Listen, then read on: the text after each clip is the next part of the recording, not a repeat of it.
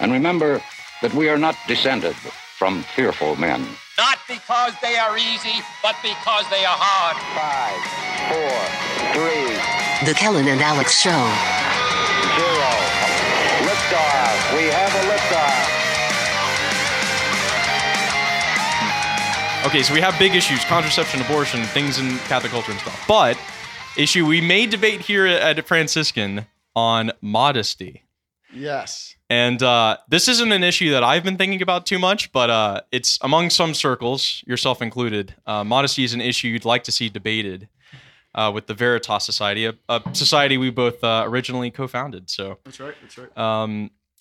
Maybe to start off, why do you think, why modesty as a topic? Yeah, I think, I think what you're referencing is, recently it's become an issue on social media among Franciscan Facebook circles, which in my initial intentions in raising the issue were not to just to troll people or to cause a social media firestorm, but I suppose I made the mistake of thinking that we're still a university and we could actually have an intellectual discussion, and that was my sad mistake, Clem. Yes, mistake. Indeed. But in the absence of that, but perhaps this is a better format in the fact that we're in person and we can talk through it. But why modesty? Why should we care about modesty? I think there's a bunch of reasons. But I think there's practical reasons in terms of just morality and what we do to how we conduct ourselves and how we help our brothers and sisters in Christ. But I think more fundamentally than that, I would say that for me, modesty is one of these issues which we're very afraid to talk about today, even at Franciscan, which I find bizarre. And I think it needs to be talked about because it needs to be understood in the wider context in which we find our society. And for me, that wider context is that we are living through a period, and this is maybe a bold statement, perhaps it's an exaggeration, but I would say it's plausible to say that we are living in a time period that is the most anti-woman that we have seen since the pre-Christian era. And I think we've returned to almost a pagan level of objectifying and dehumanizing women in our society. And of course, the obvious response would be, women have the vote today. Women are respected and they have a place in society. Women can get abortions. They can use contraception. They can do that as well. But going with it, that at least it's a good thing that women have the vote and they have rights which they didn't have in the Middle Ages. It's a good thing they have a vote. But no, I'm just kidding. Maybe a topic for another time. Maybe. Yeah, no, I think. Well, actually, if you look at the Middle Ages, women had a lot more representation in government than people realize. But what I would say is, okay, sure, women have all these rights today, which is great, and that's good. But it's almost, in a way, that makes it worse because, in spite of all that, our society very perniciously and very subtly continues to utterly degrade and dehumanize women. Since when did it become acceptable to be walking through an airport and to see a giant billboard of an extremely attractive woman who's, more or less naked? Like, at what point did we as a society, and did we as men in particular, decide, that's okay, and I'm not going to do anything about it? And that is the level of dehumanization, of denying women's femininity, denying their very identity, which I think has become so bad. And I mentioned pornography, the levels of pornography, of trafficking that we have in our society. That's become, we're reaching almost pagan levels of the dehumanization of women. And so for me, modesty is a discussion that has to take place in that context, because we have to say, what is our societal approach, and what is our approach as Catholics to these issues, to the dignity of women, to the dignity of men, to the theology of the body, and the way we approach that as a society, because we're living in a hypersexualized society where women are routinely objectified and nobody says anything. Yeah. Even Catholics don't say anything. And so there's a lot going on here, I guess is the point I'm making. It's the continued commercialization of the woman's body, right? You can use a woman's body to, sell something, right? I mean, we know from advertising, like, having a woman holding a product versus having a man holding a product, it's like night and day. The woman holding the product sells more product. Yeah. Just always. That's why you'll see commercials. It's a woman with a product and an attractive one usually. Right. Commercialization of women's body. I mean, pornography you can stream, and then that makes billions of dollars or whatever. Right. All these apps, like the hookup apps, like Tinder and whatever, it's basically the commercialization of women's body with their consent, right? Yes. Because we still have this idea of like consent with sexual stuff, Right. Although that always gets, that's the reason why all these rape charges and all these other stuff that's going on, the Me Too stuff that happened, right, was kind of exposing what was going on. But I'm not completely supportive. That's a whole nother thing. But yeah, commercialization of women's body and abortion is also an industry that makes money. Yeah. I mean, they want women to get abortions. Right. To say this is my body, I can do whatever I want. But the transgender stuff is also just, and I think this is Dr. Plato who was saying this, it's another step of the market into your sexuality and your body because it's very expensive to do transitioning or to get in. Like there's a whole market that just opens up with the transgender stuff. Right. Like women are being commercialized, not just they're being objectified by men and commercialized in the marketplace. Yes, I think absolutely. And I think, again, I think the way the devil works this among Catholics in places like Franciscan is through this, as a reference earlier, that, the frog in the teapot, that it's this slow but pernicious desensitization where we suddenly come to accept things that 50 or 100 years ago would have been unthinkable. And so for me, I was thinking about this, ahead of this podcast, and I was thinking, why does this issue of modesty or immodesty, why does that bother me so much? And like I say, a lot of it is because of the wider problems, and I don't think modesty is something we want to view in isolation by any means. Mm-hmm. But there's actually, I think, I would say there's at least 5 different cultural lies that we have bought into which affect the way we view modesty. And I think the attitudes that a lot of people have towards modesty, where they think it's no big deal and they don't want men telling them what to do or whatever that is. I think there's at least 5 major lies that are behind that. So first is I think a huge thing is that women buy into the lie that their self-worth lies in what other people think about them, and this is obviously a massive problem with the rise of social media. And you see this, it's played out in the statistics and the social science evidence that, teenage girls, on Instagram or on Facebook or whatever, they're identifying their self-worth in the number of likes they get, the number of responses they get to their posts. And it's, leading to huge levels of depression, anxiety, and suicide. And so I think that lies behind the idea that my self-worth as a woman lies in how other people see me. And so I'm going to dress accordingly. Because if I can dress in a certain way that makes other people look at me favorably, other people desire me, other men desire me, if I can feel wanted and desired, then that boosts my self-worth. And I think that's a huge lie.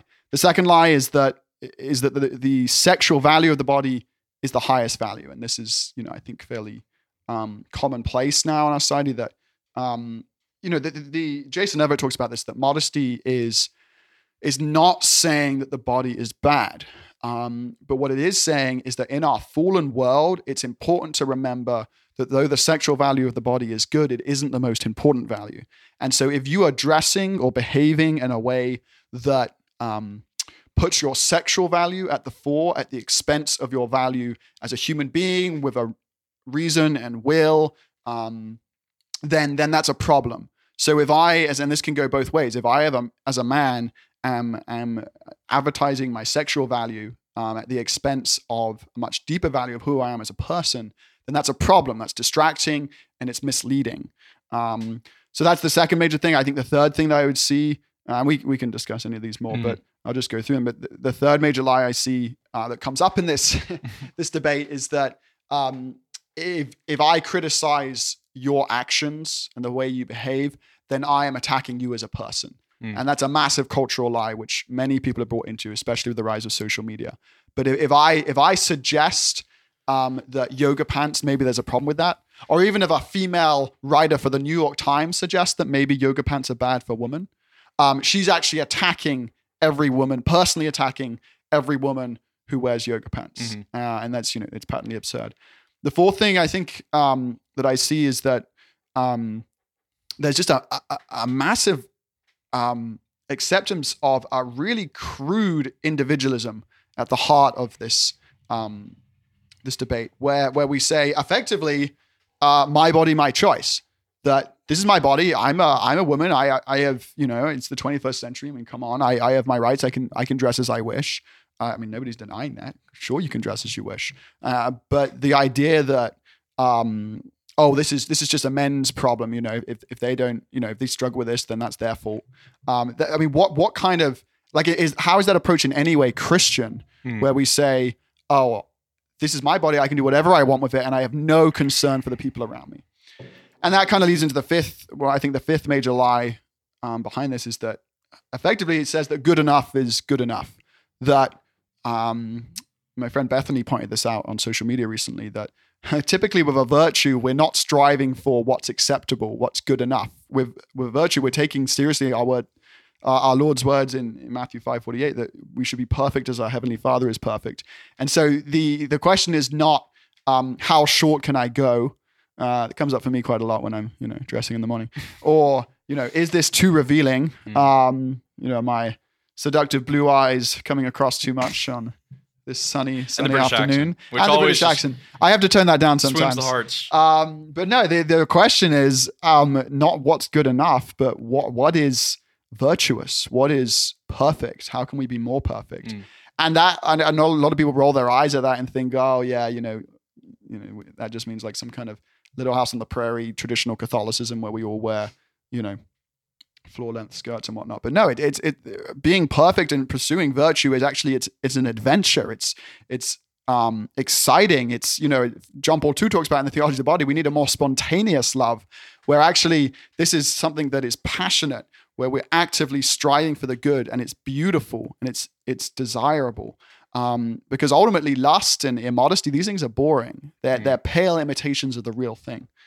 So those are I've talked cheap a lot. And they're purchasable too, which is like, and I want to stick on the social media point that you made, like how this is completely. Let's go, and for our listeners, this is we're talking a serious subject here, but the complete opposite of modesty. I don't know if you've heard. There's been a big push on social media that sex work is work. First of all, and the second one is OnlyFans. It's a website, which basically is like, it's basically make your own pornography and put up nude photos or whatever. And it's almost like like YouTube where you can upload anything, but OnlyFans is and I don't know everything about this, John, and maybe you could look up some more about how their business model works. Don't look up the website. Not look up, but just look up how their business model works. I don't look up the website. I'm not saying that, but it's subscriber based.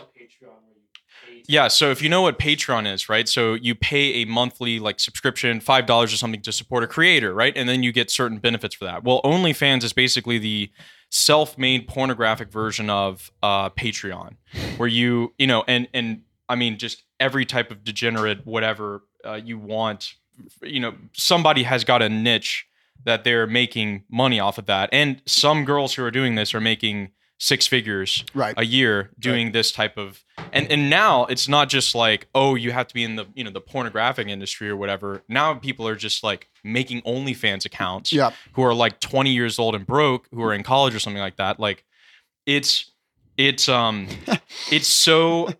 that is where, and people think that's liberating. People think that's like being free, where you can just post nude photos of yourself, which you sell for money, but will be on the internet for the rest of your life, right? Your grandchildren may see that. Yep.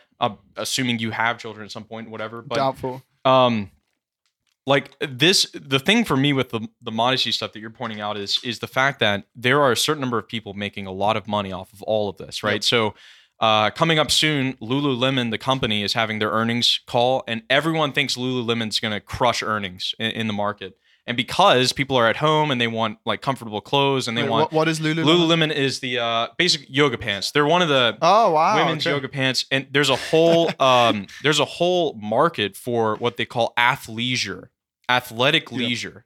So this whole push for yoga pants, like leisure, but athletic clothes where you kind of wear them, they're comfortable or whatever. Right. More and more people are buying them. And they're making a killing, right? That's their whole brand, their whole thing. Their whole brand is wear this in public, which is mostly immodest clothing that really should be only used in a gym or something like that, but we're pushing it to be worn anywhere.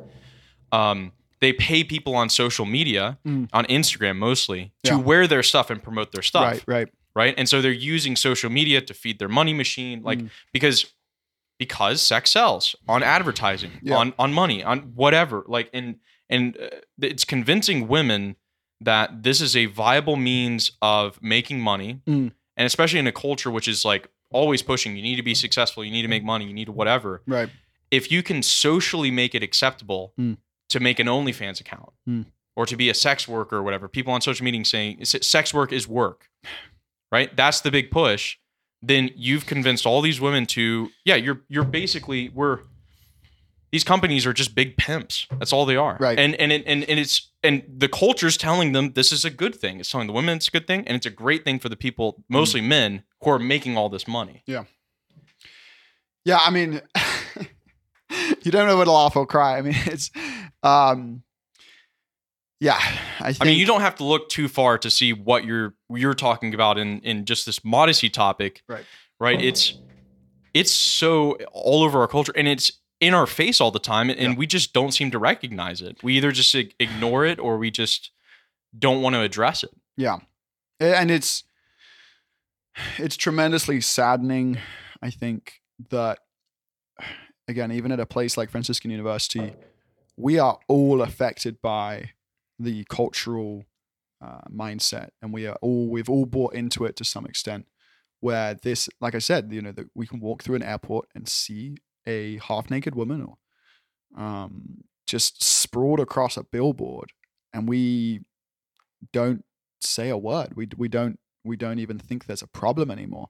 And let me push back a little bit. Yeah. All right. So the response, right? Okay. Well, why don't you just not pay attention to that? Just ignore that stuff, right? Yeah. If you don't want to, view porn and look at these ads on billboards or whatever, and that's your personal choice. Yeah. Like, no one's twisting your arm to do all this stuff. Like, why don't you just walk this nice Christian path and if people want to buy this stuff, if they want to have if this girl wants to have an OnlyFans account and make $100,000 selling nude pics of her doing weird stuff, then let her do it.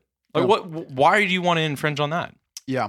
I think it's a fair question. I think with a billboard, it's an ironic question, since the whole purpose of the billboard and where it's placed is that you can't help but see it.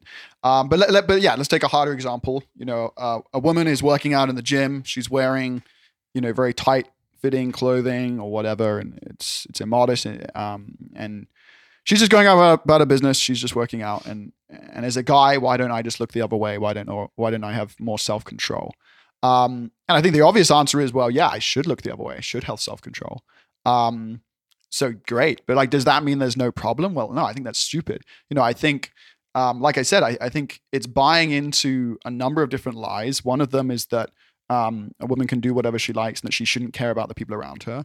And again, I don't think this is a female-only issue. I think it goes both ways. But I think because it's primarily men in our culture who are the problem in terms of the objectification, I think it's primarily women who have the responsibility for things like modesty. And I think it has to be, women should dress more modestly in accordance with, in the same way that men need to stop, being lustful and stop being perverts. And the two need to come together, and it shouldn't be a blame game where women say, oh, well, this is men's problem, so I don't have to do anything. And likewise, men can't say, oh, well, women are all dressing this way, so I don't have to do anything. Obviously, as a man, I would put much more emphasis on the man's role. But I think women also need to, they need to dress in accordance with their dignity. I think, and that's the more fundamental point, is that modesty is fundamentally a positive thing. Jason Everett talks about it being both an invitation to contemplation and a ministry of beauty. And he references Dostoevsky, that beauty will save the world.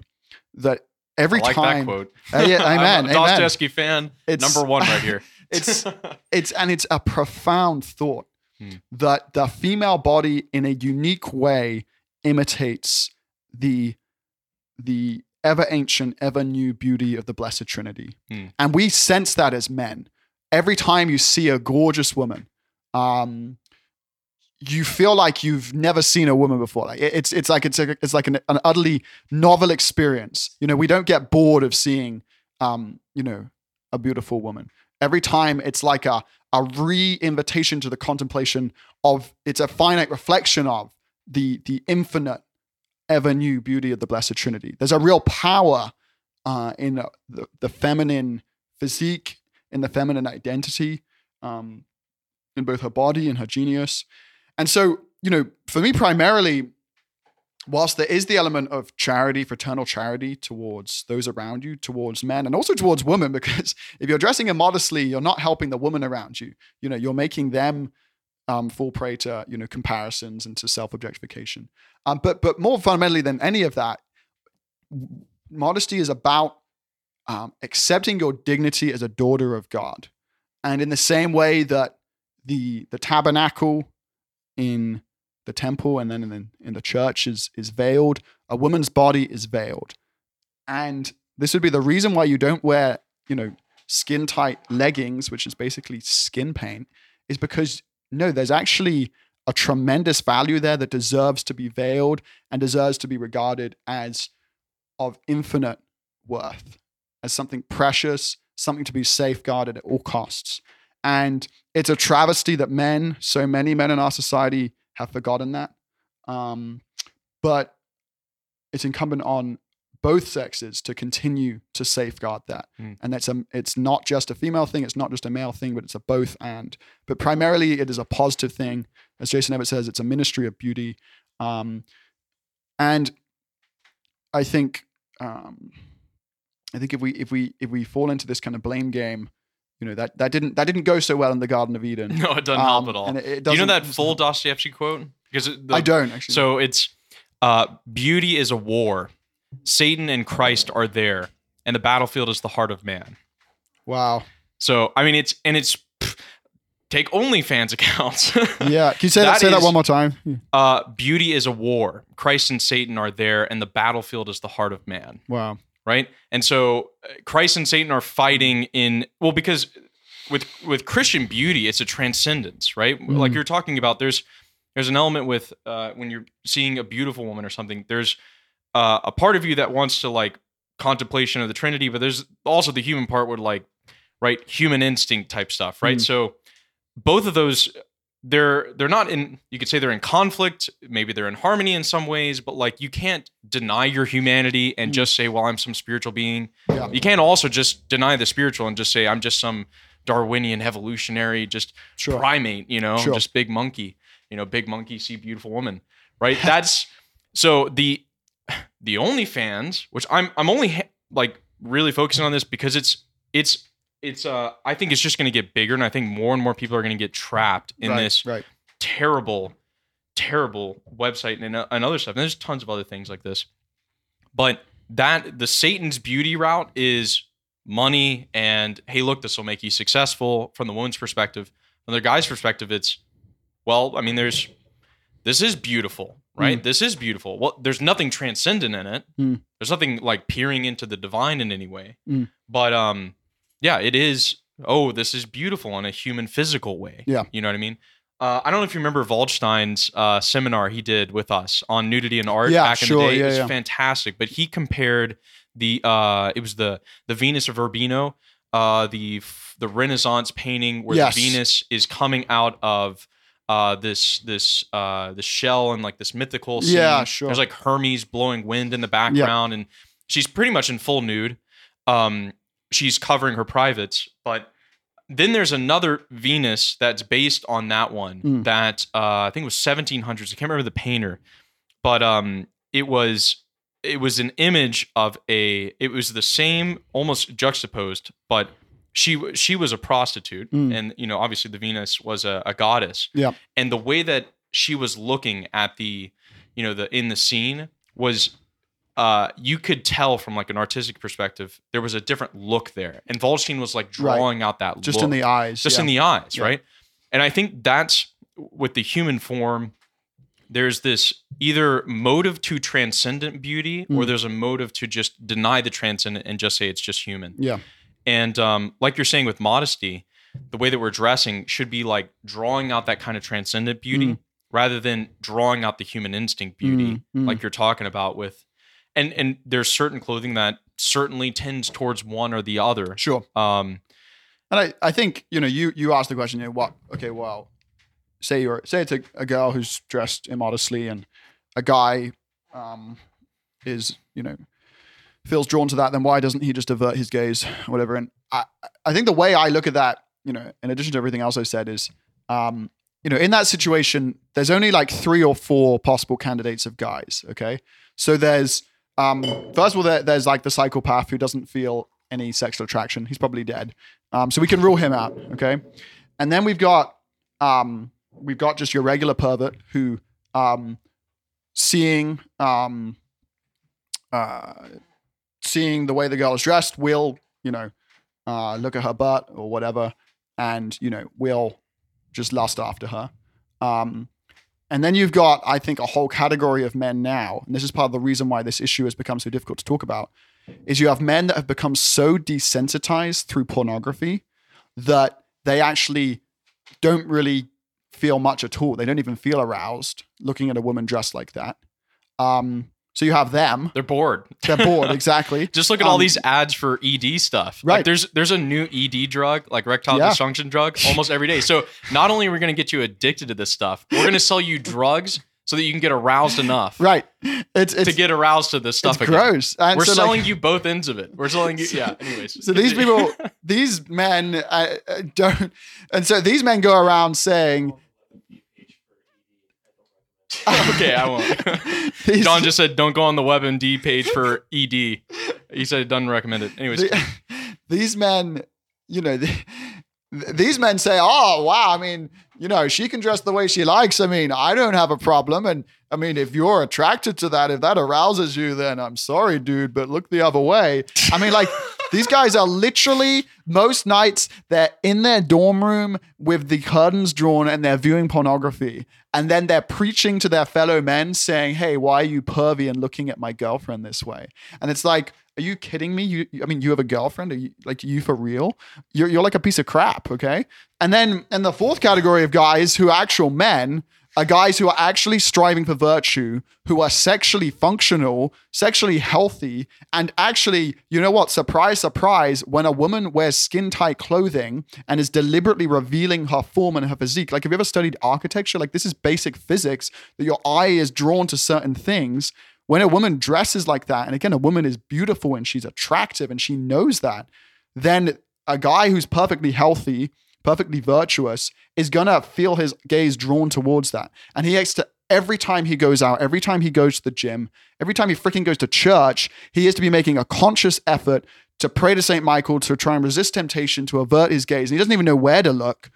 And so why can't we just say, why is it so controversial to say, like, women, you are beautiful, you are loved, you are daughters of God, so please dress in a way, don't do it just for me, don't do it just because you're afraid about being objectified, but dress for yourself in a way that befits your dignity.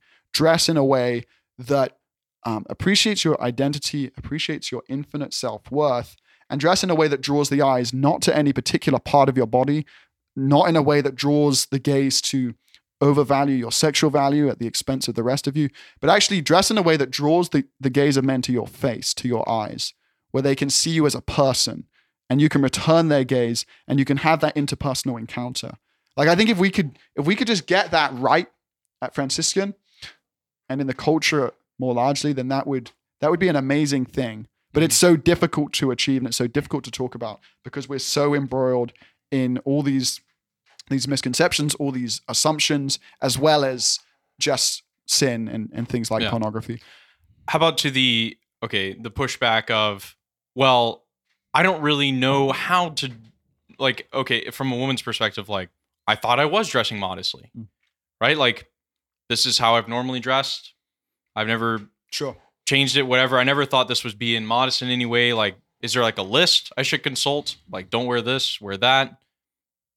How practically do you start from a woman's perspective being like, well, let me think. is that immodest? Should I just burn that clothes and wear this one? Like, yeah. What, like, how practically do you even start to move into? Yeah, it's a fair question. And I think, and then also I have a second. Yeah, please. We'll get to that, but the second one is like, doesn't a woman want to look attractive? Yes. Right. And part of that always will be sexually attractive as well. Sure. Because we're not just, it's not just arranged marriages. Yeah. Like you want to attract good attention from a good guy. Yeah.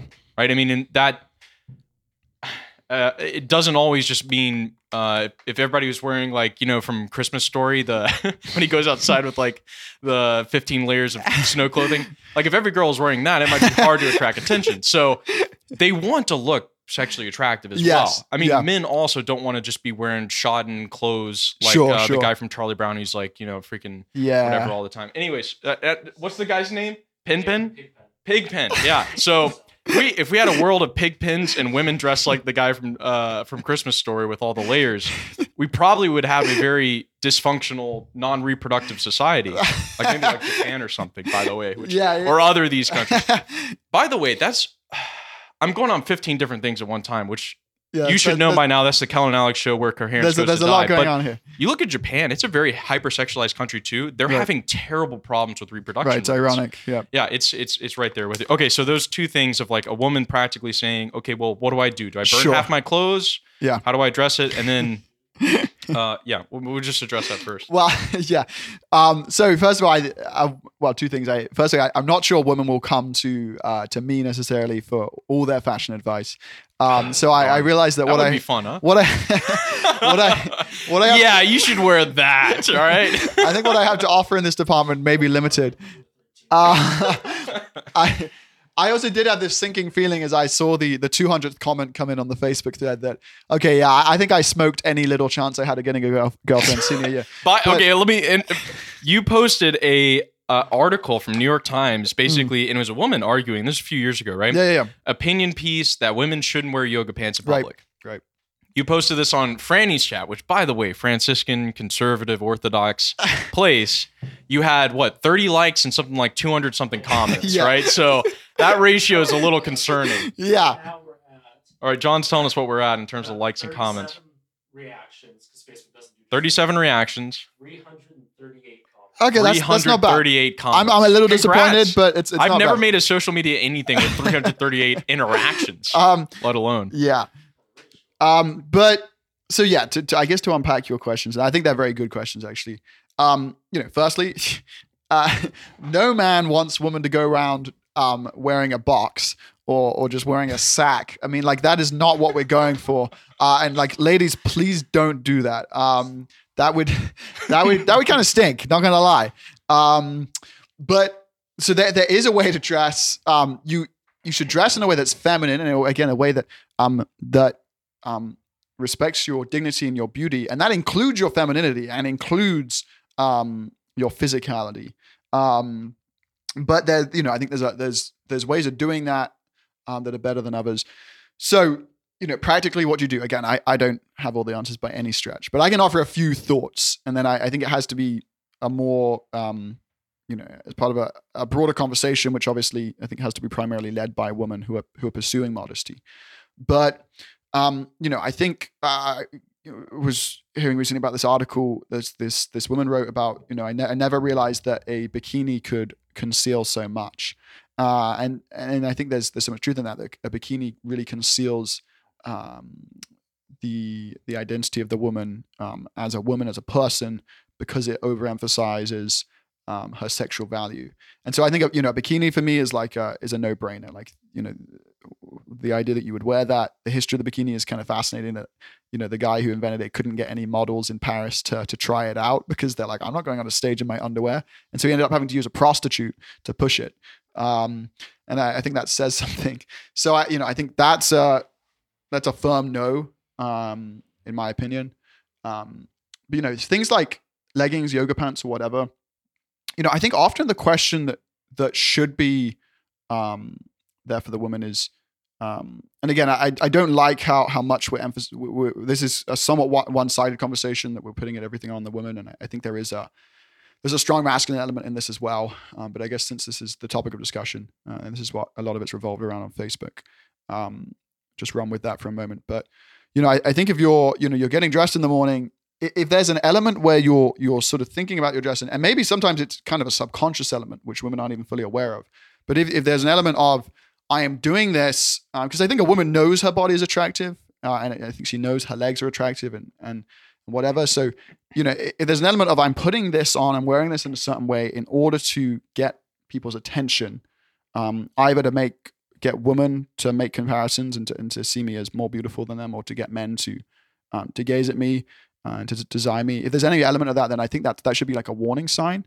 And that goes for men as well. Like I think men also need to be modest. I think men, their modesty comes primarily in the affective rather than the sensual realm. But I think even in the sensual realm, men do have to take precautions, Am I like wearing this kind of like tight, I don't know, muscle shirt or whatever just to kind of show off? Well, then that's not modest, and that's unhelpful. And so I think those are some principles. I think practically, if you're going to wear yoga pants, then what about just a simple step of putting on a pair of shorts over them? So it's not revealing your butt. It's not revealing like every little detail. Again, where it's like basically a skin paint. But like, why don't you just wear shorts over your yoga pants? I was thinking about the other day. Is shorts seem more comfortable if you're working out? I don't know. Yeah, yoga pants having skin tight anything? I don't know. Anyways, I've never worn them, so I couldn't make an opinion on them. But I think I've only worn skin tight when I've. I don't know. When They sell a lot. I mean, they're huge. Over the last 10 years, that whole market of yoga pants, whatever, like huge. Yeah, it's odd. I've only worn skin tight stuff when I've been skiing, and then you're doing it just to keep warm. No. But yeah, it is odd. It doesn't seem very comfortable. But what I'm saying is like, I think if you just wear a pair of shorts over them, then like it's infinitely more modest. And I think again with like, if you're talking about just shorts and nothing under them, and the shorts, it seems remarkable. You never think the shorts can get shorter, and then they do, which is a very sort of European thing, by the way. But I think like, why just show darn Europeans always giving us all this crap, like, right? I think, is it really? Do you really want to be showing? Like, what is the reason for wearing shorts that are that short? Like, is it just because it's, I don't know. I think it's kind of like a mixture of comfort, and then if it makes you look good. I think most clothing today is like, wow, I feel comfortable. Sure. And like, yeah, I look all right. But with 3 extra inches, would that change your comfort a whole lot? I mean, guys seem to get by wearing, normal length shorts. I think that the distinctive element is it looks good. I think a woman, and maybe I get crucified for saying this, but my impression is, and I don't think it should really be that controversial, is like they wear that because they know their legs are attractive, and they want to show them off because they're beautiful, and that's okay, granted. But like, is that women's legs helpful? Are beautiful? Heard here first, Kellen and Alex show. Breaking news. I think, I mean, if a woman doesn't know that, then I may be concerned. Like. I mean, like you seem to spend a long time, like a lot of your week seems to be shaving them and like, I don't know, working out and like all this stuff. I mean, if you literally have no interest in a guy seeing your legs, then just wear the longer shorts. And if that is your motive, is for men to be drawn to them and sexually drawn to them, then there might be a problem there. Okay. Let's get to the functional aspect with like clothing and stuff, right? So I am from the sunny Southern California. Immodest capital of the world, but it's warm outside. Alex, I wouldn't want to see you in a bikini. I gotta. It's a good side. Well, there is a nude beach actually, not terribly far, but the only people who go to the nude beach are old men. Oh no, totally. Yeah, it's always pervy men. It's just really old creepy men who are just like, you know what, I'm pudgy. I'm 70. Yep. Let's just go for it. Yep. Gross. And anyways, and it's also the best surf spot in San Diego. It's called Black's Beach. And it's actually a racist name because it was a black guy who owned the property, and then they called it Black's Beach. Wow. But anyways, and it's Black's Beach in San Diego, and there's old men who are naked there and really good surf. All right. We should go sometime. I think pilgrimage is underway. We should go right now. Sign me up. San Diego. Anyway, so it's people are by the beach. Like you were saying with bikinis or any other like. So functional clothing at the beach, right? So I mean, have you ever seen like those old photos back in the day, like 1920s at the beach, and like all the women are in these like swimsuits that are like ankle to like, it does not look very comfortable. It looks like, it looks like they're in like a, what is it called? Burqa Ning Quab something. I don't know all the Muslim stuff. But anyways, they look like they're in that, and they also have like the hats and all that stuff. And then the men are legit in suits. So obviously that's not very functional at the beach. Right. And there's been a progression, and I agree with you on that. There's been a progression from that to like, okay, I don't even know what the middle stuff is, and now we're on like swimsuits. We got it as now, and this is just functional for the beach, right? Because clothing has a very functional element to it. I think comfort is primary in most of our clothing today, unless you're like in a business sphere or something like that. Like you're trying to make functional. Like the suit originally was to make everyone wear the same thing in a business, right? Yeah. And even like women's clothing has kind of mimicked that, like business formal stuff mimics clothing is just going to be all static, so we have a functional workplace, right? And you don't want to be wearing some fancy stuff. You just want to wear a suit, so you all look the same, right? Sure. And clothing also at the beach, it's functional that you're outside. You want to be tanning. You want to be playing in the water. You want to play in the sand and whatever. It's hot, so you don't want to have a bunch of clothing on. Yeah. Functional element there. Now we've kind of we have this middle ground of sometimes work for a lot of people can be jeans and a t-shirt, or jeans and like just a regular shirt or something like that. Or it could be a whole number of things, including, let's say you're working as like a secretary at a medical office or something like that. Like you could even be wearing yoga pants and figure out a way to make it, business and workplace, whatever. Right. And it doesn't mean you're in your sports bra and yoga pants at the thing, but you could wear it and kind of make it like comfort and functionability with clothing. That seems to be like dependent on where you are. You're not going to wear that to church, maybe, but you'll wear that to, you'll wear this to the beach. You'll wear that to your business formal stuff. So like, is there any principles to guide all the different functions of clothing to be modest in all these different situations where you're saying, well, I don't want to wear a suit to the beach. I actually want to take my shirt off and just wear shorts. Yeah. Is that immodest? Or, if I have a casual situation where I'm going to the gas station to go buy beer or something like that, well, let's take a woman's example, going to the store to buy wine. Do I need to really be concerned if I'm wearing sweatpants and like just a tank top or something like that? Yeah. So basically, like, what principles do you take into a functionality part of clothing? Yeah, because that seems to be it's a big part of it. Yeah. How do you have discretion? Yeah, I think it's a good question. It's something that JP2 talks about. That modesty does vary sometimes based on place and circumstances. That you can undress in front of a doctor for a medical examination, and that's not immodest. Per se. So there are obviously extenuating factors that can have an impact. I think I think how do you make those determinations, say in a beach setting, or if you're into the store or whatever. I think I don't know if I have any like hard fast answer. I think a lot of it is using prudence. I think there's certain things which are never acceptable in public, I think, but also, so bikini for me would be one of those, or a guy just going around in his boxers, whatever. But yeah, I think you want to, ultimately, I think comfort can't be the highest value. That's kind of a stupid approach and certainly not a Christian approach. So there might be, I don't have any trouble granting that there might be something that is more comfortable, but isn't as acceptable. Maybe there's something that's more comfortable but is not modest and so shouldn't be worn. In the same way that you shouldn't, it doesn't just have to be modesty. There might be some, it wouldn't be appropriate for me to go to a funeral in my pajamas. And like I could go there and take a strong moral stance that no, this is comfortable and I need to do this. But it would actually be not only stupid for me to go in my pajamas, but actually be downright wrong, because I wouldn't be giving the occasion or myself or the people around me the respect and dignity they deserve, right? So we don't have to limit this to modesty. But I think, I think there's some interesting questions like, should a guy wear a top?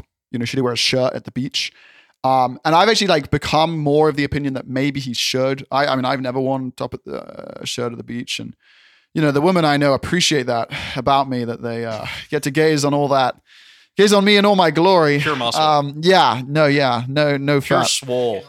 There is. Oh, let's try right now. Go ahead. Yeah. Let me take off your shirt. We'll verify. All right. But I'm saying shirtless podcast. We're gonna do an immodest shirtless podcast. All right. I realize my pecs can be a near occasion for sin, but both men and What a women. distraction.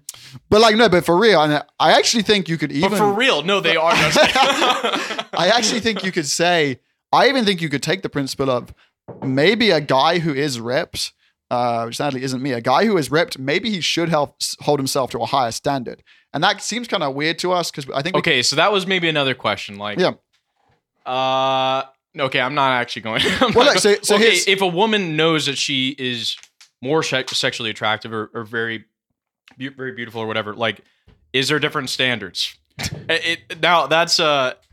This is Clem. I'm putting this on you. I'm putting this question on you. I'm not trying to answer it myself. Let me adjust the male issue. So you're a guy you're a guy who's ripped, and he's at the beach. Yes, I am. He's just wearing his trunks or even just his Speedos. Is that modest? Well, I actually tend to think probably not, because I think although women are nowhere near as visually attracted as men are, it's a stereotype to say they have no visual attraction, and actually that could be, I think, inappropriate for him to do that. And like I said, I'm kind of agnostic on whether all men should wear a shirt at the beach, that kind of thing. But certainly like a guy who's like really ripped, I actually think it'd be humble and modest of him to say, hey, I know I have a pretty epic body and I worked hard for this, but I'm going to cover it up because I don't just want to show it off. And there you get the sense, like, modesty is a word in the English language that has kind of two meanings. Modest in the sense of like chastity and sexuality, but also modest. He's a modest guy. He's a humble guy. He's self-effacing. And that would be modest in both those senses. It's like, the guy in that situation, he's a good-looking dude. He's got it's like a confidence not to show off. Exactly. Yeah. He doesn't need to do that. And he doesn't want to just draw attention to his body just so that men can feel jealous and women can feel attracted to it, And so I think that would be a case of male modesty being very appropriate. A girl who's more attractive, I don't know. I think it's hard because, and this is why I think, maybe all men should wear shirts, is like, because, different guys are attracted to different things. So a woman who's, attracted to one guy might not be as attractive to another. So there is a subjective element. Do they have to hold themselves to a higher standard? Well, I guess maybe, but I don't know. I feel like the standard would kind of equally apply. I guess like if you're a college girl and you're young and you're at the height of your kind of attractiveness, then yeah, I mean, it's an especially pertinent issue to you. If you're a mother of 7 in your 50s, it's not quite as relevant. Or if you're an old grandma, But I think at every stage of life, it's something that we need to, again, because it's, even if you're an old grandma at the beach, you still recognize your beauty and self-worth in the way you dress and the way you veil yourself. Even if there's not, a bunch of guys lusting after you. And it's kind of a weird thought, but but I think there's still that every person, every woman, every daughter of God needs to have that self-respect, because you can objectify yourself and that's never something you want to do. I have a kind of weird self-consciousness with this podcast that like in 10 years, I might look back and be like, yeah, that was really cringe. It was, we were talking about modesty. We didn't know crap or whatever, like when you're married, whatever.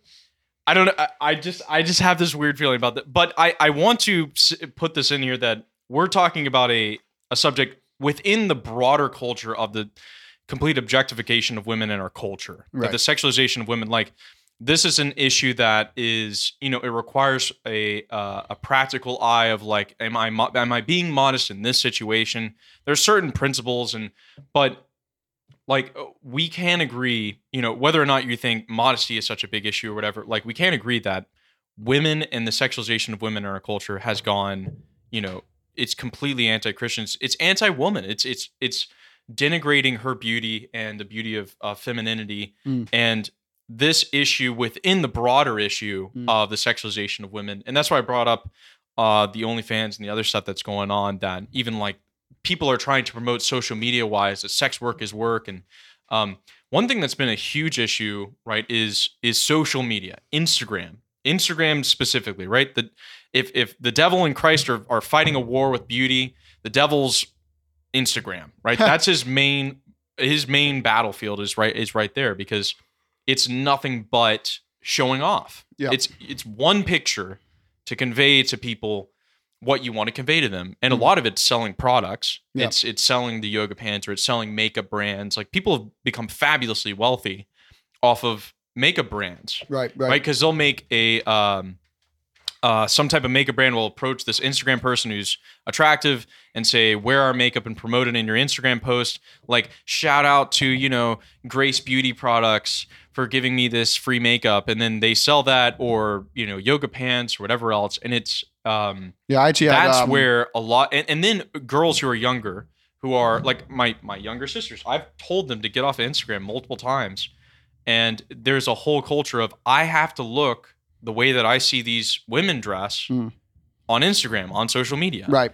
Because that's how they dress, and they get all these likes. They get millions of likes on Instagram. So if I don't look like that, then I'm not attractive. No one will find me attractive. Right. No, a couple of years ago, I had both Calvin Klein and Victoria's Secret approached me about being a model, a male model. I had to decline. Clement Harrold, the Victoria's Secret angel. Yeah, no, I had a lot on my plate at the time, but they were offering big money. Yeah. How do they know what your body looks like? I don't want to go into that. John asked how did they know what his body looked like. Well, I mean, you're the one who keeps going on about this. Well, you got the photos, John. You keep going on about whatever it's called, OnlyFans. Did they get you to sponsor them? Or? Yeah, we're sponsored by. By the way, we're looking for sponsors. You want to send us money? We'll sell out in any second. All right. Send us some cash our way. We could use it. Anyways, yeah. You can donate at onlyfans.com/KellenandAlex. Oh, no. To see photos of our studio in person. Don't do that. Okay, anyways. Off track, but... So I regret going there. But I totally agree. I think it's... Instagram especially, I was on Instagram for a couple of months and then ended up first disabling and then permanently deleting my account because it's... Good for you. I think it's... Why are you on Facebook? What's wrong with you? So Facebook, I do think... I think Facebook is better. Facebook is now for, oldies like us, that it's more a place for discussion, for sharing information, news and all that. So, I think Facebook is marginally better, but, Instagram, my impression of it was that it was like almost entirely, it's, a good half of it is just, it's either, men and women pretending their lives are perfect and they're oh so happy all the time, or it's like, a lot of it seems to be, maybe I just had a weird Instagram, but a lot of it just seems to be women trying to attract the gaze of men who like, especially in the summertime, but like it's like everywhere, that it's just all these like pictures that they're putting up because they want you to look at it and feel desirable they want to feel desirable. Right. Maybe that's too crude of me and I'm sure I'll be accused of being a perv or whatever, but like I think I'm just saying what everyone knows, which is that on Instagram you're scrolling through trying to find some kind of meaning and you're saying, oh wow, that's another gorgeous person. Oh wow, they look really happy. Oh wow, I did something really amazing today. And it's all about, it's me. It's the iPhone, the iMac. It's the I generation where it's all about the ego. It's all about the self. And I think that social media obviously perpetuates that. So I think it's a healthy step if you can just get off it and just leave it behind. And that's not always easy now with work and stuff. But I think to the extent that you can do that, you'll be a happier person. I think Athanasius made a meme. Did you see this? Where it was like Facebook debates versus like the Veritas debates. And it was like it was the Chad versus the slouched over guy meme. But no, it's like we figured it out. So I mean, we're co-founders of Veritas Society. We love, our in-person debates, what we're known for, but social media has just been, you're playing the games of social media. You're playing the games of getting likes. You're playing the games on Instagram. You're playing the game of trying to be attractive, trying to sell a product. Right. It's the medium that determines how the character of what you're doing goes, right? And I wonder if this is related to the propagation of stuff we were talking about earlier about like Black Lives Matter, ideological stuff. It's way easy to say crazy stuff on Facebook, on Instagram. Yeah, you're showing me the meme right now. I'm taking a look at it. It's great. Veritas debates, like you actually have to be in person and debate somebody, right? And talk about ideas rather than just going on firestorms on Facebook, and people can hide behind all sorts of stuff. And now even like, I mean, the fact, yeah, Instagram, I hate it. I hate it so much. But people get all these likes on totally immodest things. I think if there's one avenue of immodesty, the biggest avenue of immodesty for our, like the younger generation, I think it's Instagram. Hands down. Hands down. Mm-hmm. Mm-hmm. Because they're the major Instagram models or influencers is what they call them. Influencers. They're totally influencing for immodesty and dressing more and more terribly. And how do you combat that? Like, they seem to be a ship that's just like full steam ahead, not going to be stopped for anything. They're making tons of money. Like, and you're going to come through with a modesty train and try and like stop that. I don't know. How practically do you go against these behemoths?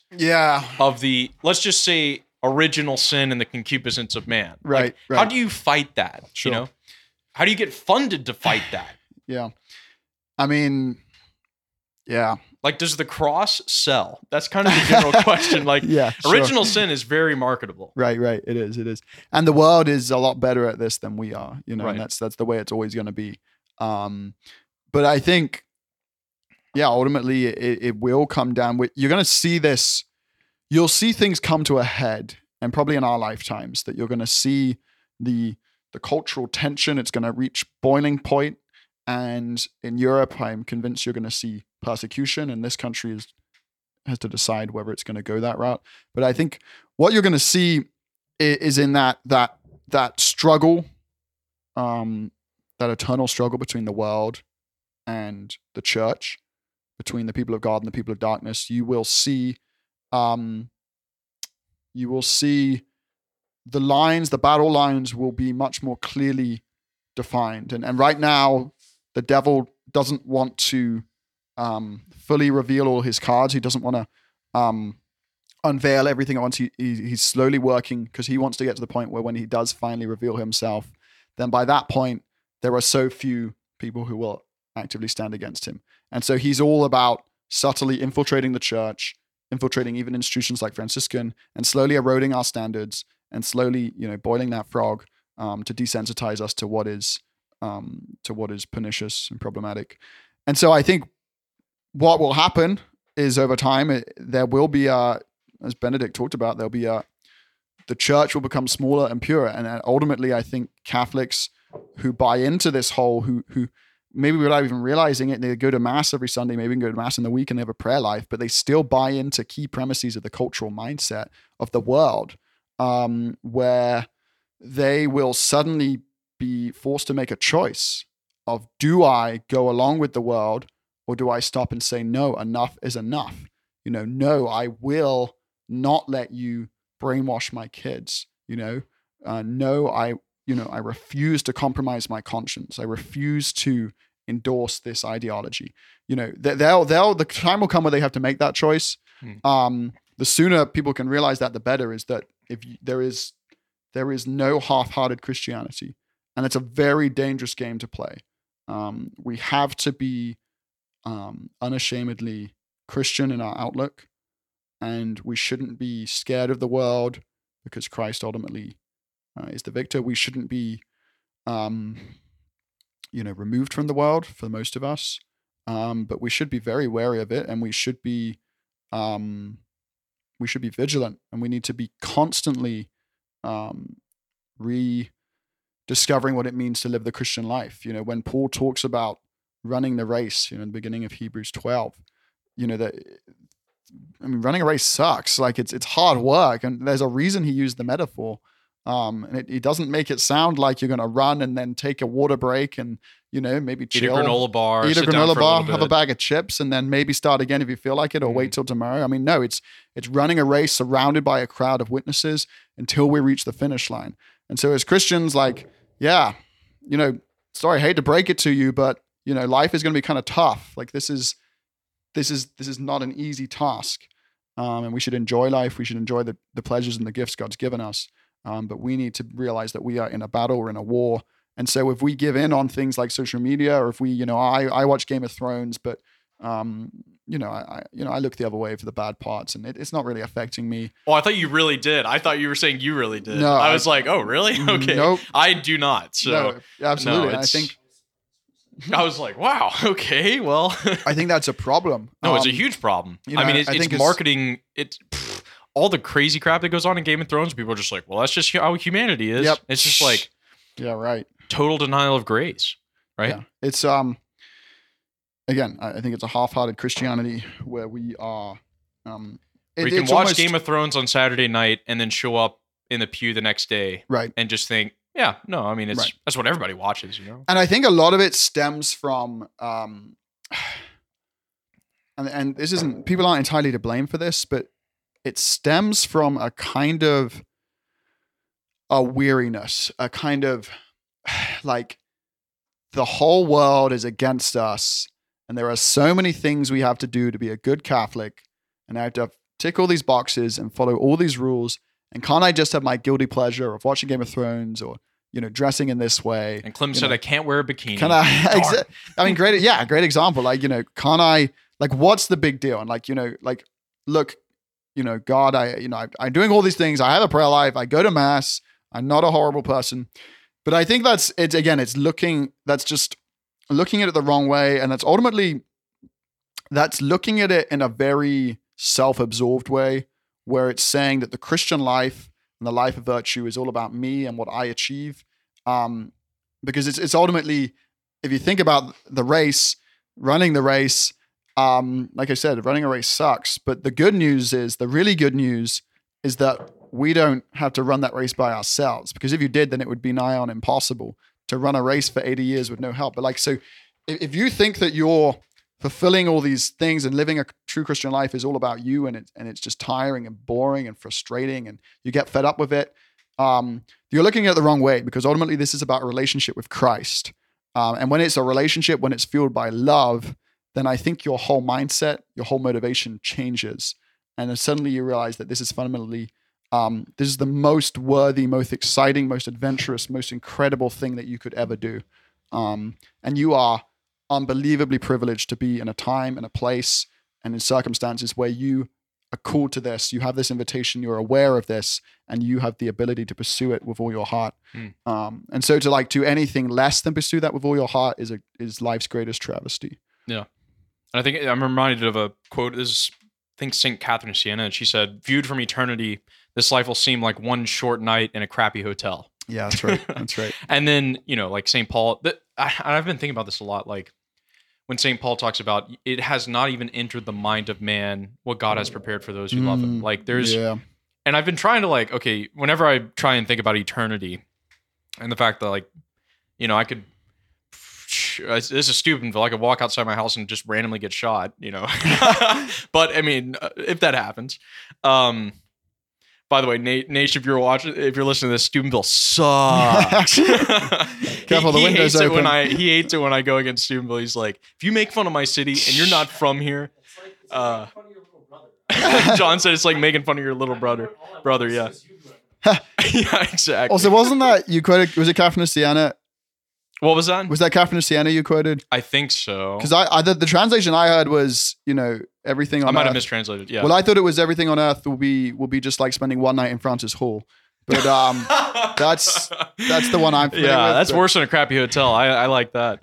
But yeah, it's so, whenever I'm thinking of eternity, I'm just like, yeah, so all these, and it goes back to what you're saying, like, are we going to completely revolutionize America overnight, and bring it back to Catholic culture? It's a tall order, and I think we should do it. And I'm saying, let's do it. But living the Christian life in your own life and trying to apply these things and not just giving up the fight and basically saying, and this is the thing, and Dr. Jones and Dr. Hahn and a lot of people up on campus have been talking about, like, you have to believe that grace actually works. You have to believe that living the Christian life is actually possible. And this is a conversation we've had a lot. Yeah. Like living the Christian life isn't just some abstract, difficult, like Luther said back in the day when he was talking about the Sermon on the Mount. He said the Sermon on the Mount is basically Christ telling everyone, this is what perfection looks like, and you'll never live up to it. Yeah. So all you have to do is have faith in me, and you still won't live up to it. but at least you know what you should have done, right? The Catholic perspective is Sermon on the Mount when he says, even if you look at a woman lustfully, you commit adultery in your heart. Like Christ in the Catholic perspective actually can give you the grace. If you believe in him, you receive the sacraments, you're living the Christian life, Christ can actually give you the grace to avoid that and to actually live a life that's in grace, that is living, we're living heaven on earth already in the sense of like we're tending towards heaven. That is possible. And I think if we believe in grace and we believe like we can actually live modestly, we can actually live chaste lives, we can actually live the Christian virtues. If we believe in that, we believe in grace, you don't just have to give up and say, well, I'm just a man, I just have these desires and whatever, and give up the fight, basically. Which so many people in our culture, Catholic, Protestants, whoever, they've given up the fight for living the Christian life. They just said, it's too hard. Original sin is too much. Sure. Yeah, I think 100%. I think if we view the gospel as solely informative, telling us what we need to do to get to heaven and what we need to do to live our lives uprightly, then we are missing the fact that fundamentally what the gospels are about more properly is being not just informative but transformative, and that they are giving us the grace, like you say, to become sons and daughters of God in the image of Christ. And so, yeah, I think it's a very, if we miss that, we miss everything. Because, if Christ does not call us to anything which he hasn't given us the grace to achieve. There's such an element of, I'm thinking like Lord of the Rings when, the in Two Towers where Helm's Deep, right? Where the orc army looks like insanely massive. Yeah. And they don't have reinforcements. They know they're going to like lose. They think they're going to lose. Uruk-hai, but yeah. Yeah, the Uruk-hai from Saruman, right? That's right. Yeah, not the orcs from I know. I'm not a true fan, all right, But there's an element. Remember when Theoden's in the chamber and he like has this look of like, we're screwed. We're done. This is it. It's over. Yeah, And he has this moment where he's like, it doesn't matter if it looks like it's over. I have to fight. Right? Yes. And he just believes it's going to work out. And there's something, and of course Tolkien's Catholic and he understands it's like when the enemies seem like they're going to win and it's certain they're going to win. And there's so many elements to that. You just have to believe that Christ is in control, that he'll give you the grace and that you can win the battle, small individually or socially, globally, whatever. Sure. Us global patriots, right? And then he goes and fights, and then it does work out. And he fights, and they think they're going to lose, and then Gandalf shows up, and they have that great scene, whatever. But that's like believing in grace and believing in that you actually can do these things. You can live modestly. You can live chastely. You can... it's not an impossibility like Luther thought. It's not an impossibility like so many people in our culture today think. Yes. There's value just in believing in it, regardless of, whether you envision that it's probable. 100%. I think that is where I think the Christian virtue of hope becomes so critical. And I think this is, you see why St. John Paul II, why hope played such a central role in his pastoral ministry, as well as his, echoing of our Lord's words, be not afraid. That we need to not be afraid of our own weakness and our own frailty, but we need to have hope that we can overcome ourselves, we can conquer ourselves. And as St. Augustine says, if you conquer yourself, the world lies at your feet. And that is possible. And yeah, it's a radical message. And that is ultimately the good news of the gospel. Is that it is possible to overcome the sin and the limitations that we find ourselves in.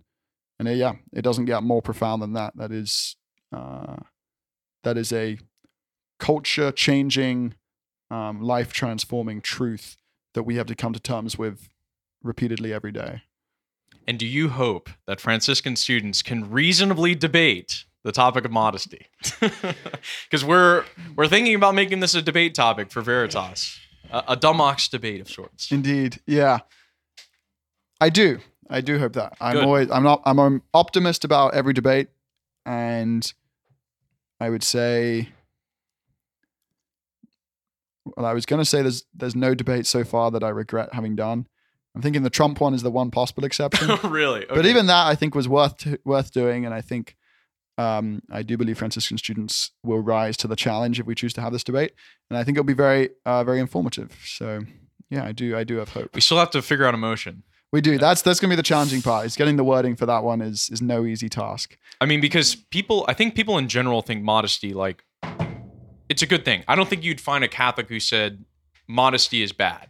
I mean, even like, you look at like, is it 2 Peter where Peter's like dress modestly. Like, you shouldn't have outward show. Don't be worried about jewelry and all this stuff, but the interior, like every reasonable Catholic here up at Franciscan, of which the only unreasonable Catholics I've found at Franciscan are the ones on social media. Like, I don't understand. Maybe John, you could weigh in on this too. Like, David was talking about, I was talking to David Willey about this. I was like, I've never had an interaction with a Franciscan student in person where I was like, this person's bonkers out of their mind or something. Yeah. But then you'll read some garbage on Facebook and you're like, who the hell are these people? Yeah, you do. Like, I've never found them. I've been here. This is my 4th year. I've not found one person where I thought this person's like, maybe it's just a friend group. Yeah. Do these people like just live in their dorm room? Where are these people? Who are they? Yeah. I agree. Another reason why I'm off of the Facebook good wars for you. or whatever. Yeah. It's it's an interesting one. But I think I think social media does bring out the worst in people, but I think, I'm fundamentally an optimist about Franciscan. Franciscan has many critics on both sides of the aisle, but I ultimately believe it is an incredible place that is blessed by God, and he's really trying to work a lot of good here. And even though I think there's elements of the way we approach things that need to become much more radical, I think ultimately it is a very blessed place. And I think it's a huge privilege to be studying here. That was one of our mission statements for Veritas, promoting a radical and there was another reasonable faith. Radical and reasonable faith, Franciscan University. That's right. We've had 2 years now of radical and reasonable Veritas Society trying to do the best that we can. Over 2 years, that's right. Yeah, it's been a fun ride. How many? We've had 15, 16 debates, something like that. Yeah, it's a good question actually. It's been a lot. Yeah. I remember. It was. I think we're up to 18 even. Something like that. It was. I know it's kind of thrown off by COVID, but I think I remember seeing that even with that, by the time I graduate, we'll live to see our 25th. So that'd be pretty epic. Senior spring 25th Demox debate. We'll have to get Christendom out for that one. But we were gonna have them out in April, I think, for a debate. We were gonna do the opposite to them, which is because we went to them and they totally voted against us. Yeah, even though we had the clear position that should have won. So we were gonna give them the losing position for this one. Yeah, to get them back. We're still salty about that. It's like pegging the opposing batter like a year later after. Did you see that with Hunter Strickland? Oh, that was terrible. Anyways. He pegged Bryce Harper 2 years after Bryce Harper had hit a home run on him. 2 years later, next time they met, he threw a fastball right at him, Bryce Harper. That would be us with Christendom. We'd throw a fastball right at him. We'll get our chance to. We will. We have. It's really been an experiment with us to figure out how to, because we had this parliamentary style debate, but it's an experiment of how can you get ideas to be discussed in this type of way. And I think we've really demonstrated to people that you can have debates on really pivotal topics where reasonable Catholics can disagree and they can do it really well. Like that was such, and I don't think we should discount it just for the fact that we're just a small club. We've run a few debates, whatever. How really an achievement that is for us to demonstrate to people that flame wars on Facebook are not the only way you can talk to people and debate real issues. Sure. Which is an art that's being, systemically lost in our country and around the world. Yeah, and I agree. I think I remember back freshman year, I contemplated this idea of could we do parliamentary debates? And I remember I was skeptical of it. I thought on this campus, just not possible. I think students wouldn't be able to rise to the challenge. There wouldn't be enough intellectual depth. There wouldn't be the willingness to grapple with these issues in a civil, charitable way, constructive way.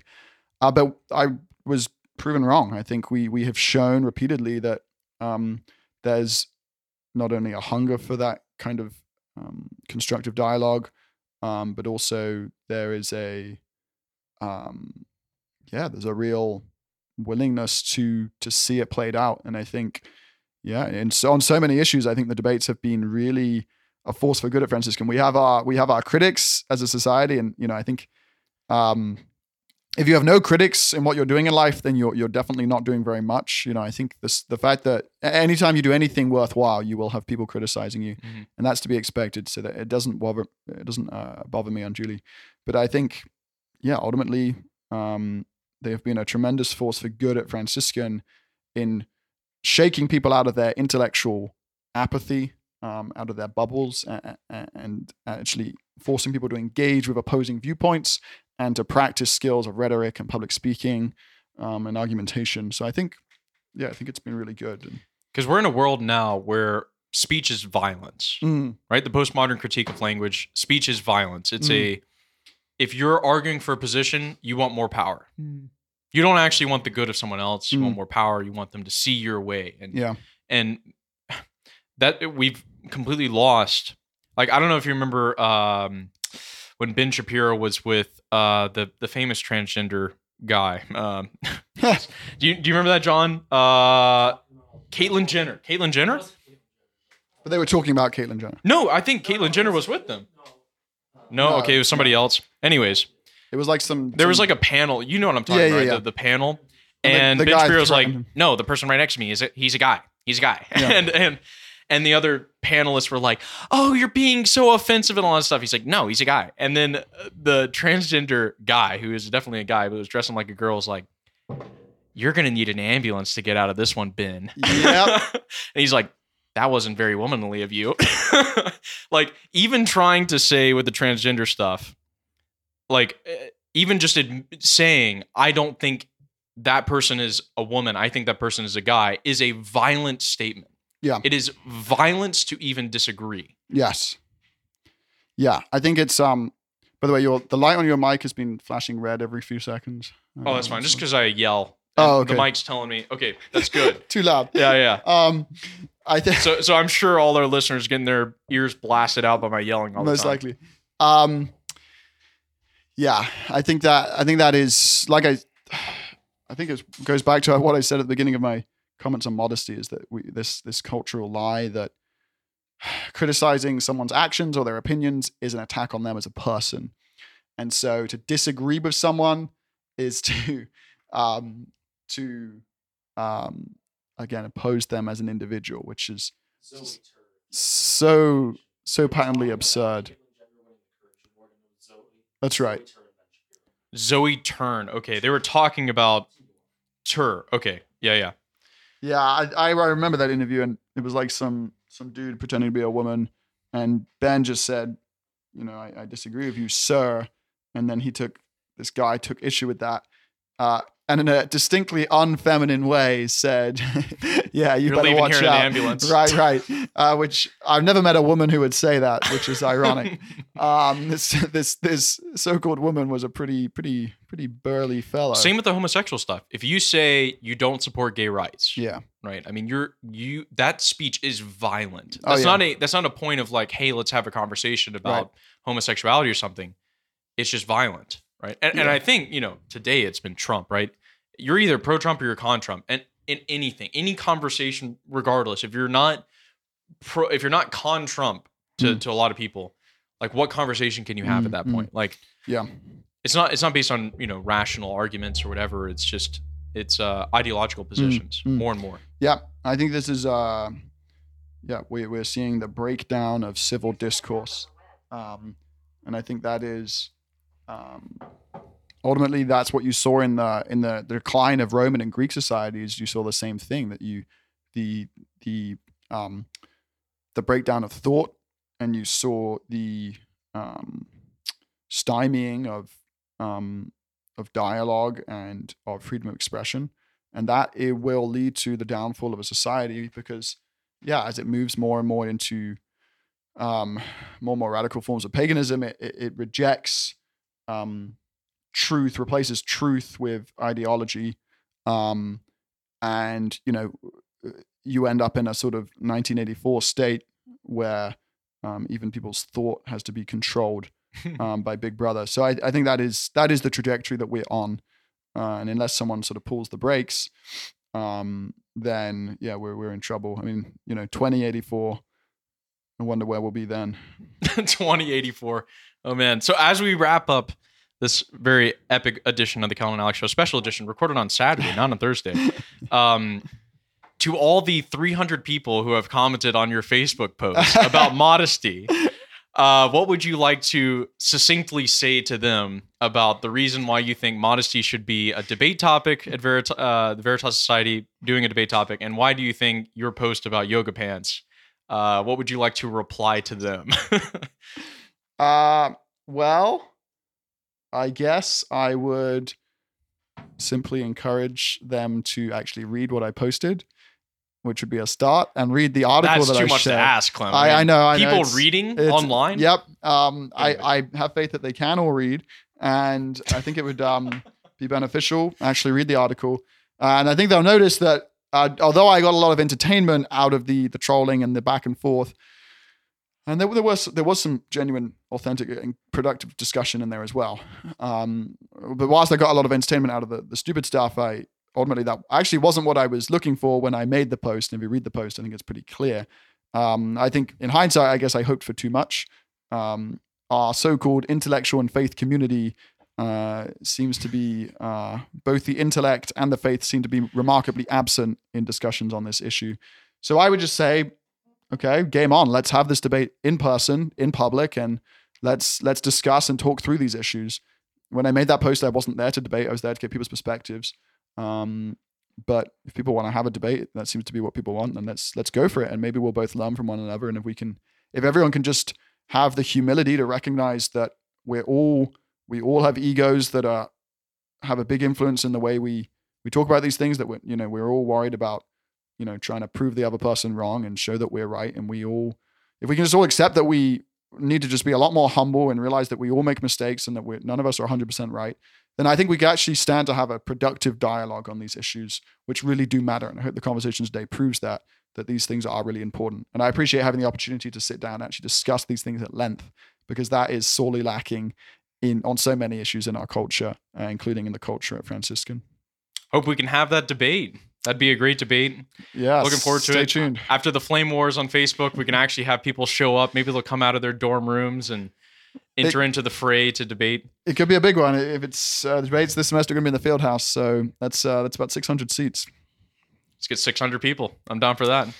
And I promise I won't show up in yoga pants with no shirt on. Maybe John will. John, do you want to do that? Yeah? We can show up together. Yoga pants, plague doctor mask, no shirt. I think it'd be a good look to do a modesty debate. As chairman, of course. Maybe when you get up to speak, you could just, take off all your clothes while you're doing that, Pull off with it, yeah. Take a suit with you. All right, that's going to wrap it up. This edition of the Clem and Alex Show. Clem, thanks so much for being on the podcast. We hope to have you again, man. Mr. Dunley, it's been a pleasure. My second time on the show, and always a pleasure. So thank you. Thank you guys so much for listening. If you haven't heard the Dr. Plato podcast, it'll be right under this one. I highly recommend it. We get to interview him, his life, his conversion story. We go live every Thursday, 6 to 8 p.m. We got an upcoming podcast with Nick Larkins and with Athanasius Cirilla on the topic of NFP, so stay tuned for that. I got a lot of questions for them. They are very opposed to NFP, so that's coming up soon, and that's going to wrap it up for us. Peace out, guys.